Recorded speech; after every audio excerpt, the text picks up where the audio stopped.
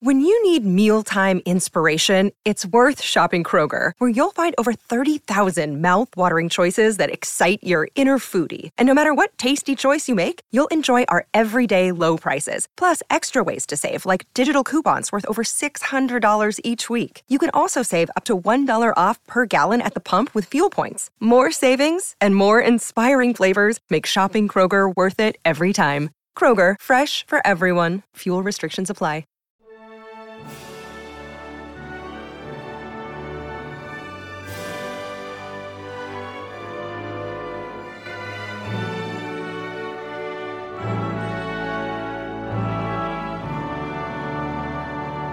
Welcome back to the Welsh History Podcast, episode 94, The Prince of Wales. Hey, welcome back to the podcast. I hope you've had a good start to your 2019. Apologies for not being able to publish last week. Unfortunately, just family and everything else around Christmas time just made it very difficult to get the script right and get to an episode the way I wanted to. So I just wanted to apologize briefly for that, but we're back up and running, and we'll be going every 2 weeks as always from here on out till the end of independence, which, if current tracking is correct, will be sometime around the end of April, at which point we'll probably take a little bit of time off just to kind of prepare for what comes next. So let's get to the episode, shall we? The latter half of 1257 saw Henry forced to intervene in the growing war in Wales. His fear that things would continue to grow was measured against the finances that they were struggling to attain, mostly because the king was trying to do two things at once. He was trying to fight a war in Wales and trying to gain some measure of control in Sicily, of all places. And the intrigue between himself and his barons, which was only getting worse in this period for various reasons, which we will certainly go into in this episode. Henry used two arguments to fund his campaign. First, if Llewellyn was allowed to continue, he might overthrow the whole kingdom, a prospect which was lacking in credulity, but it might have been effective after the failures by his nobles to make any progress in their campaign against him. Second, the prince to this point would not heed warnings or come to terms with the king in a manner that Henry would find suitable. Things had gone too far in the eyes of the king, and he needed to be pinned back. Preparations were made throughout the summer of 1257, with the forces of the king aligned to meet at Chester on August 8th of 1257. The king had planned a northern assault through the four cantrefs across the Conwy, and then moving along the coast into Anglesey, taking the heart of the resistance from Llewellyn. As they deliberated, they eventually divided their forces, some going north as planned, and the rest going south to Deuddbarth, under Richard de Clare, the Earl of Gloucester. According to academics, it was obvious that de Clare was the one behind the division, as he wanted the southern lands taken back rather than just dealing with the heart of the threat. Again, showing that likely Henry was struggling to convince his nobles to get on with his plans. De Clare, on the other hand, or Gloucester as we'll probably call him from here on out, was likely upset over the loss of territory in Glamorgan, including the loss of one of his castles near Cardiff at this point. Around July 13th, Llewellyn had sacked the castle, killing a number of the Earl's men. On July 18th, de Clare met with the king at Woodstock and advocated for the change in plans. He was not in the mood to deal with just a northern threat, not when his lands were being pillaged and not when his people were being killed. One thing this does show is that at this point Llewellyn was effectively ranging farther east and south with impunity and into the Marcher lords' territory themselves, without much concern about consequences or the king. Once the threat began to crystallize, Llewellyn must have decided to move to match the problem. In other words, to deal with the issue of these two attacks, he must have seen that he needed to be aware of them and be able to respond to them. Gloucester had effectively forced command of the southern campaign into his own hands, and all the power and money flooded in from Prince Edward lands in Gwent as well as from Ireland, which must have sat well with the temperamental prince. Henry's more pacifist nature seemed to win him over in the last-ditch attempt to negotiate with Llewellyn, reaching out futilely and delaying any real reaction for about 17 days after the assembly at Chester. He tried again and again to create bonds of fealty that seemed to Llewellyn to have been proven a waste of time. He had the initiative and was winning. Why should he negotiate with a king who was too feeble to take action on his own? Meanwhile, Gloucester was using his separate army to bring the south back to heel. He had a divide and conquer strategy that worked fairly well against the Welsh over and over again throughout independence, offering incentives to those who were former allies to return, as well as using force against those who decided to continue to hold with the prince. And in doing so, of course, whittled down the offensive that had been going on in the south, basically the raiding, the pillaging, the taking of territory, which seemed to have been happening for the most part for the last 6 months unabated. According to the Chronicle of the Princes, the King of England, along with his mighty host, ended up coming to a place called Degunwy, which was a small village on the Conwy. This happened in late August, and it pushed Llewellyn back across the Conwy, as you can imagine. But even then, Henry complained about having to make this move. So even the simplest of aggressions, taking back the Four Cantrefs, which was territory he himself had owned, was annoying, difficult, awkward. He shouldn't have to do it. Complain. Things that kings don't normally do, nor should do. By the 8th of September, he was actually eyeing for a way to back out of the campaign, not really wanting to enter Gwynedd proper, and failing to move against Anglesey as planned. Rather, the king appeared to look to an excuse rather than resolve. By mid-September, the king retreated even away from Conwy. It was a mistake that would drag out the Welsh independence so much longer than it probably had a right to at this point. The King of England had the resources, but not the resolve to end the last real independent kingdom, and in so doing gave them native allies. Griffith ap Madog, for example, as we talked about previously, finally came fully into Llewellyn's camp. However, in the south it was a disaster for Llewellyn. His staunch ally, Merduth ap Rhysgrig, finally gave in to the English and simply demanded the lands he had previously possessed after 1256. It appears, according to some evidence, that Gloucester was able to bring to bear knights from Ireland and constables from Prince Edward to pressure the Welsh and to force them to treat with him. Edward himself took a part of the campaign in the south, encouraging his troops to take and hold Cardigan and Carmarthen, while opening talks with the local Welsh lords to bring them back on side. The method of fist then velvet seemed to work quite well in areas which were already formally been in English possession for about 100 years by this point. On October 18th, 1257, Meredith did finally do homage to the king, ending the Southern War effectively. Meredith won back all the land that Llewellyn had given to Rhys Feichian, which, as we mentioned, likely put a damper on their allegiance in the first place. The lack of Welsh unity effectively led to their demise once more. The princes were more concerned about their own power locally than power generally. The idea that they would allow one of their own to have all the control seemed foreign enough still. In other words, they were unable to do anything that would give themselves over to a power of native control and allowed themselves to be continually manipulated by the English. Once again, the north-south divide hurts the Welsh ability to work comprehensively and to win battles against a force that was far greater in number and resources. Meredith would remain a problem for Llewellyn after the autumn of 1257 and into 1258, as the two men conflicted again and again as Llewellyn tried to win back the south in face of Meredith's alliances. In a great irony, even bringing his one-time enemy, Rhys Feichian, into the battle to help him defeat his one-time former ally.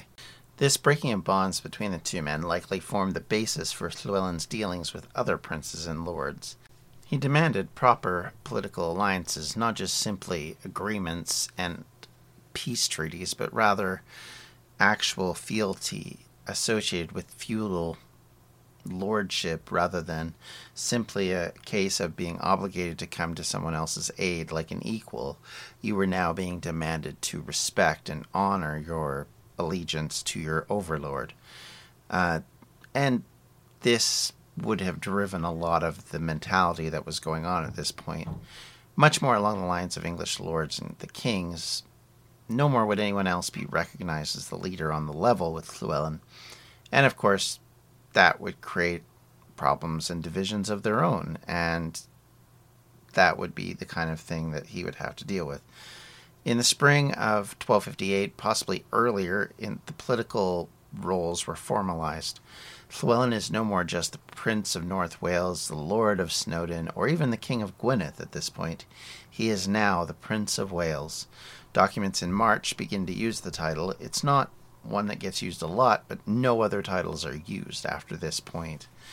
This is not like his grandfather, who the titles had come from the English and he just sort of associated them with himself. This had been a part of the agreement of all the lords of Wales who were under his allegiance. The native rulers, whether by force or conviction, had finally acknowledged that Llywelyn was the supreme overlord of Wales. The final key to that puzzle was to convince Henry of this as well. This is where Llywelyn's grandfather had struggled. Obviously, Henry III didn't want to give recognition of someone as the Prince of Wales. Llywelyn, on the other hand, wanted to get the rightful heir this designation and have it be something that was inherited and something that was recognized down through history. But Henry never agreed to it because, of course, it did not suit his purposes to have a single leader in the land. He enjoyed a great deal of control over and wanted to continue to do so. And, of course, one of the ways to do that was to keep the allegiances of the local Welsh kings and princes and lords under his control, not someone else's. So based on that, it seemed unlikely that Llywelyn ap Gruffudd would be any more successful than his grandfather at getting this concession. In the pursuit of this acknowledgement, Llywelyn met his first foreign lords. The lords of Scotland's influential Comyn family were a party to a treaty which saw the Welsh prince agree to work with the Scottish to protect their mutual interests against the English. This was supposed to be the first step in a greater alliance with the King of Scotland, but the lords themselves had no real authority over Alexander III, and could not commit him to anything specific. In fact, at this point, the Comyn family were mostly on the down in Scotland because of the English interference, and had struggled to regain control to this stage. Of course, they will become fairly famous for the conflict between them and Robert the Bruce later on. But at this point, they still felt like they had an option and a control over the kingdom. On March 18, 1258, the various lords on both sides signed off on the pledge. It appears that the Welsh had hoped to finally renew their alliance with the Old North, now controlled by the Scots rather than Britons, in the hope of using their common enemy as the root of this unity. Certainly this was the reason why Scotland in later life would maintain a close alliance with France against England until the Tudor period. One can see this as the beginning of Llywelyn finally doing what his uncle had tried to do, which was to create an independent nation, no longer having to rely on the good graces of the mercurial king who created so much division in this country. The prince was finally trying to become his own man, while trying to take the name of Prince of Wales rather than King of Wales, or even the older title such as King of the Britons. This was likely a way to keep Henry out of it, and to keep it clear that Llywelyn was going to try and keep Wales independent, at least in both name and fact. Yet even there was some tiptoeing around some awkward issues, such as Powys Fadog, which maintained its level of independence and expectations that it would remain so in the future, very much like how Wessex and Mercia remained slightly distinct places within the overall English kingdom for a number of years after they united, in quotes. One of the big changes in this period was that David, Llywelyn's younger brother, was now in his camp. One of the first signers of the Scottish Declaration along with his brother, he was also a key man in the military campaigns in the south later in the year. 1258 became the year when Wales was, for the first time since the Norman invasion, united under one leader, for a fact, not just in name. The Prince of Wales might not control the marches, but he did lead almost all of the native leaders, and controlled almost all of the remaining lands from Doethbarth to Chester, and he had created unity by feudal right in the ways in which his former ancestors could not.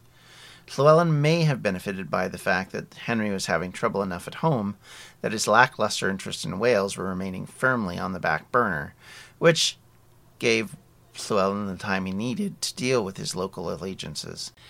Add to that the uprising of the Irish, as they too briefly united under Brian O'Neill as King of the Kings of Ireland. and the English monarchy had its hands full.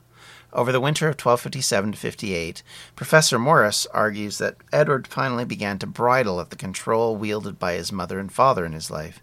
In so doing, he began to prepare to deal with things on his own, no longer to rely on the advice and controlling interests of his monarchical parents. Meanwhile, the Marcher Lords themselves increasingly became agitated with Llywelyn and fell more and more into the inner circle of the monarch's advisors. Over the winter months, Edward had prepared for the war in Wales, sending more supplies to Carmarthen. He was also desperate for money and men, and because of this, Edward turned to his uncles, who were on the opposite side of the war with his mother's family. This left him isolated from her control, and knowing how much she desired that control must have frustrated her to no end. So she, along with her allies in Parliament, began to agitate against the prince and king and their handling of the Welsh wars. In late April 1258, the allies of the Queen and the English barons struck to try and get control from the king and the prince once and for all, to curtail their power and return the Queen to her seat of power, at least in her mind. Obviously, her allies had different ideas. Key allies in this were Richard de Clare, the Earl of Gloucester, who we had mentioned earlier, who had won the South Wales battles and had pushed away from the king in the process, Earl Simon de Montfort, Earl of Leicester, who was the troublemaker we had mentioned in a previous episode, and Roger Bigod, Earl of Norfolk. These three powerful earls stood up to the king and prince and made their price that King Henry and Prince Edward must swear to abide their counsel and must put away their associated brothers and uncles. Effectively, this moment was to create the space needed for Llywelyn to finalize his controls, but also left him with no one to treat with, because the English side had basically become a basket case, thus frustrating his ability to push his advantage. From June 11th to the 22nd of 1258, the Oxford Parliament, as it was called, saw the two sides meet, the earls and the king. This time, the earls had the advantage of military might, as knights had gathered to support them. The king and the prince were once again forced to work with the earls and to pound out an agreement with them.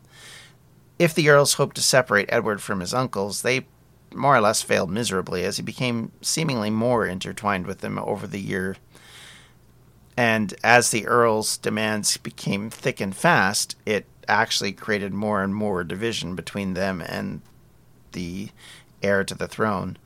But in the end, Edward would sign off on the scheme the earls brought forward, and by July his uncles were banished from the kingdom, their lands and castles seized, and the kingdom was once again in the hands of a council of 15 who truly held the power in the kingdom, and of course all three of the earls we mentioned earlier were members of that council.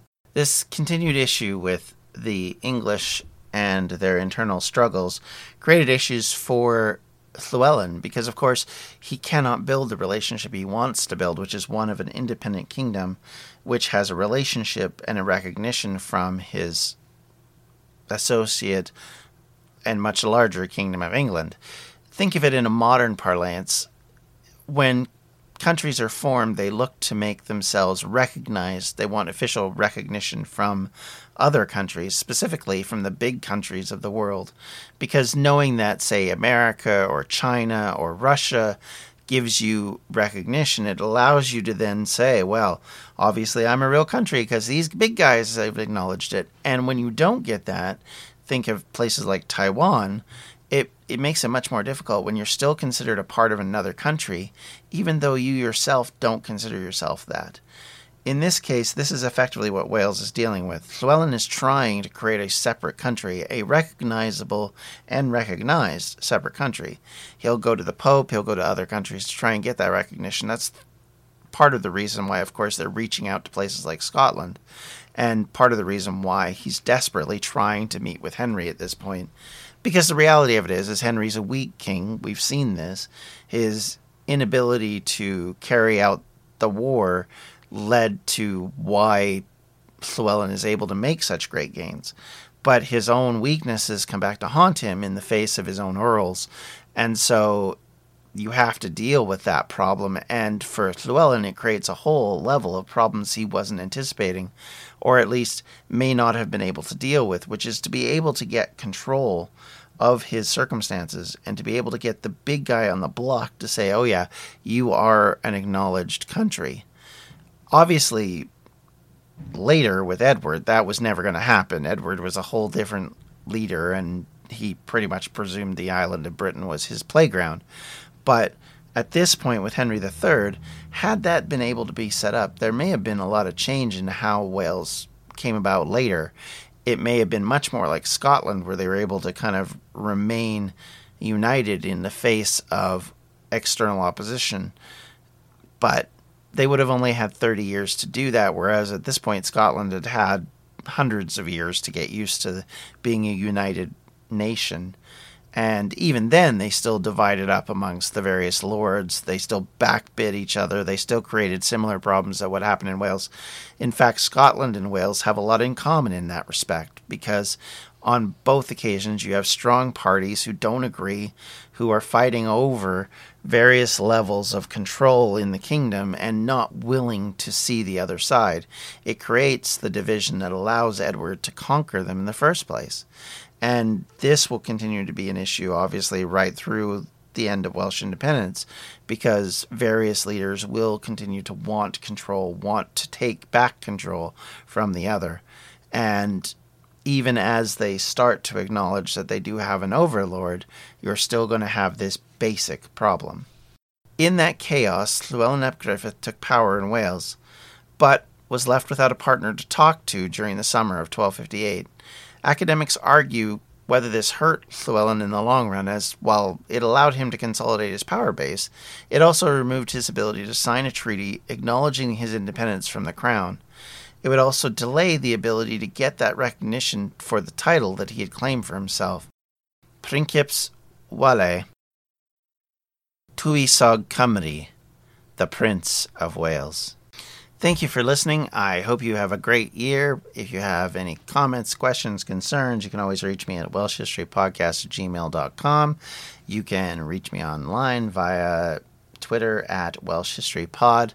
You can also visit us at Facebook at facebook.com/welshhistorypodcast. And for everything we do, you can always check us out at distractionsmedia.com. Until next time, everyone, take care. Have yourselves a great 2019, and I hope you had a great holiday. Later. This has been a Distractions Media production, and for everything we do, check out distractionsmedia.com. I'm Ken Harbaugh, host of the new Medal of Honor podcast from Evergreen Podcasts, brought to you in partnership with the National Medal of Honor Museum. In each 3-minute episode, we'll learn about a different service member who distinguished him or herself through an act of valor. We'll include stories from the Civil War to Iraq and Afghanistan, and from all branches of the military. We'll talk about service members who were overlooked for the medal at first due to their race or religion, and about those who were celebrated at the time. We'll hear stories of soldiers like Audie Murphy, future Hollywood star who mounted a burning tank to hold off German infantry in World War II. And people like Dr. Mary Edwards Walker, a Civil War Army doctor and the only woman to receive the Medal of Honor so far.